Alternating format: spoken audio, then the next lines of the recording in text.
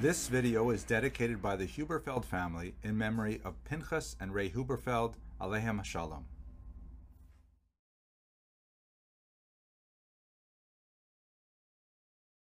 Hello and welcome to Jewish History in Daf Yomi. Wow, here we are again at the end of a Masechta. What a phenomenal intellectual journey it has been to go through Shas like this, Masechta by Masechta, together. I'm so grateful for all of you for learning with me. Lately, as we finish a Masechta, I'd like to look at places that specifically have relevance to the Gemara. And today and also tomorrow when we start Bava Metzia, I'd like to look at some place a little bit unusual. Maybe you wouldn't necessarily associate it with the Talmud, but as we shall see, it plays an extremely important role in the 20th and 21st century in particular, and very much defining the nature of this place. I'm speaking about a small village in northern Portugal called Belmonte.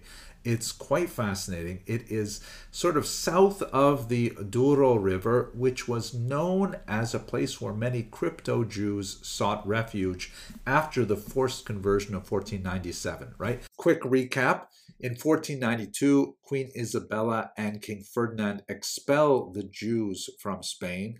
Somewhere between 60 and 100,000 actually make their way across the land border into Portugal, which is on the edge of the Iberian Peninsula, facing the Atlantic Ocean. And of course, that would have a great impact on later Jewish migration to Brazil and ultimately the United States of America. A lot of them find refuge in the Douro River Valley, which is towards the north of the country. And then in 1497, they are all forcibly converted to Christianity against their will. And there's a whole different dynamic going on in Portugal. The Inquisition then comes in a few decades later, and Jews essentially have to go underground as so-called Marranos. We'll talk about that term tomorrow, God willing. Practicing Judaism secretly at home and pretending to be Christians in the street for 500 years. Now, the vast majority of them simply, after generation, we're talking about 500 years of generations. That's like what? Something like 25 generations of Jews. It's really, really hard to hold on to anything Jewish under these very difficult circumstances. But in the early 20th century, a group of individuals began to slowly discover the presence of these communities which had been practicing endogamy, internal marriage for a long, long time. And despite the fact that they lacked rabbis and they lacked books, of course, that was part of the Inquisition's decrees, they nevertheless managed to retain, primarily through their womenfolk, a version of Judaism as they understood it, which was definitely not what you would expect to see in a typical Jewish community today, but it definitely was an attempt to hang on to ancestral traditions. One of those communities was a place called Belmonte that had the largest surviving population. They were discovered in 1915 by a Polish Jewish engineer named Schwartz, who was traveling in the region, and people said to him, hey, yeah, whatever you do, don't go near Belmonte because there are lots of Jews there. And he said, Jews, really? So he went, he showed up, and he presented himself, and he said, I want to talk to some Jews. And at first, the community there was really very suspicious of him. And in fact, again, remember, this is the beginning of the 20th century, and it's still a very rural and very isolated area. The Jews of Belmonte believed that they were actually the last Jews in the world. They didn't believe that there were Jews outside of northern Portugal.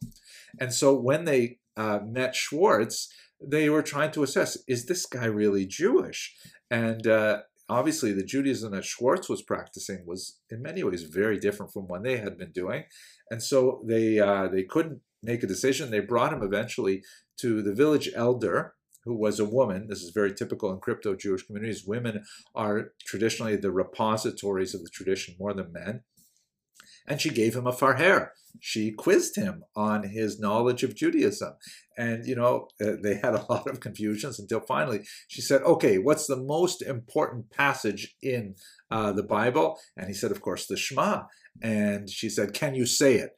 And in fact, he repeated the Shema. And as he said it, she covered her eyes. And then they all looked at her, and she said, he is Jewish because he knows the name of God. And I thought that was especially fascinating. It sounds kind of like Mosaic. You know, you can imagine the Jews in the time of Yetzias Mitzrayim when Moshe came back to them, and the secret he brought back with them was the name of God. And they were able to say, yes, in fact, this is the man, and we're getting out of here.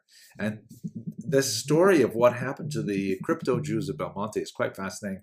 I'm going to talk a little bit about it in tomorrow's video, but I want to just once again thank you so much for learning with me. I love going through Jewish history and its connections to Shas. It is so overwhelming, and what a privilege for me. Let us hope that we have the zchus to make many, many more siyumim together.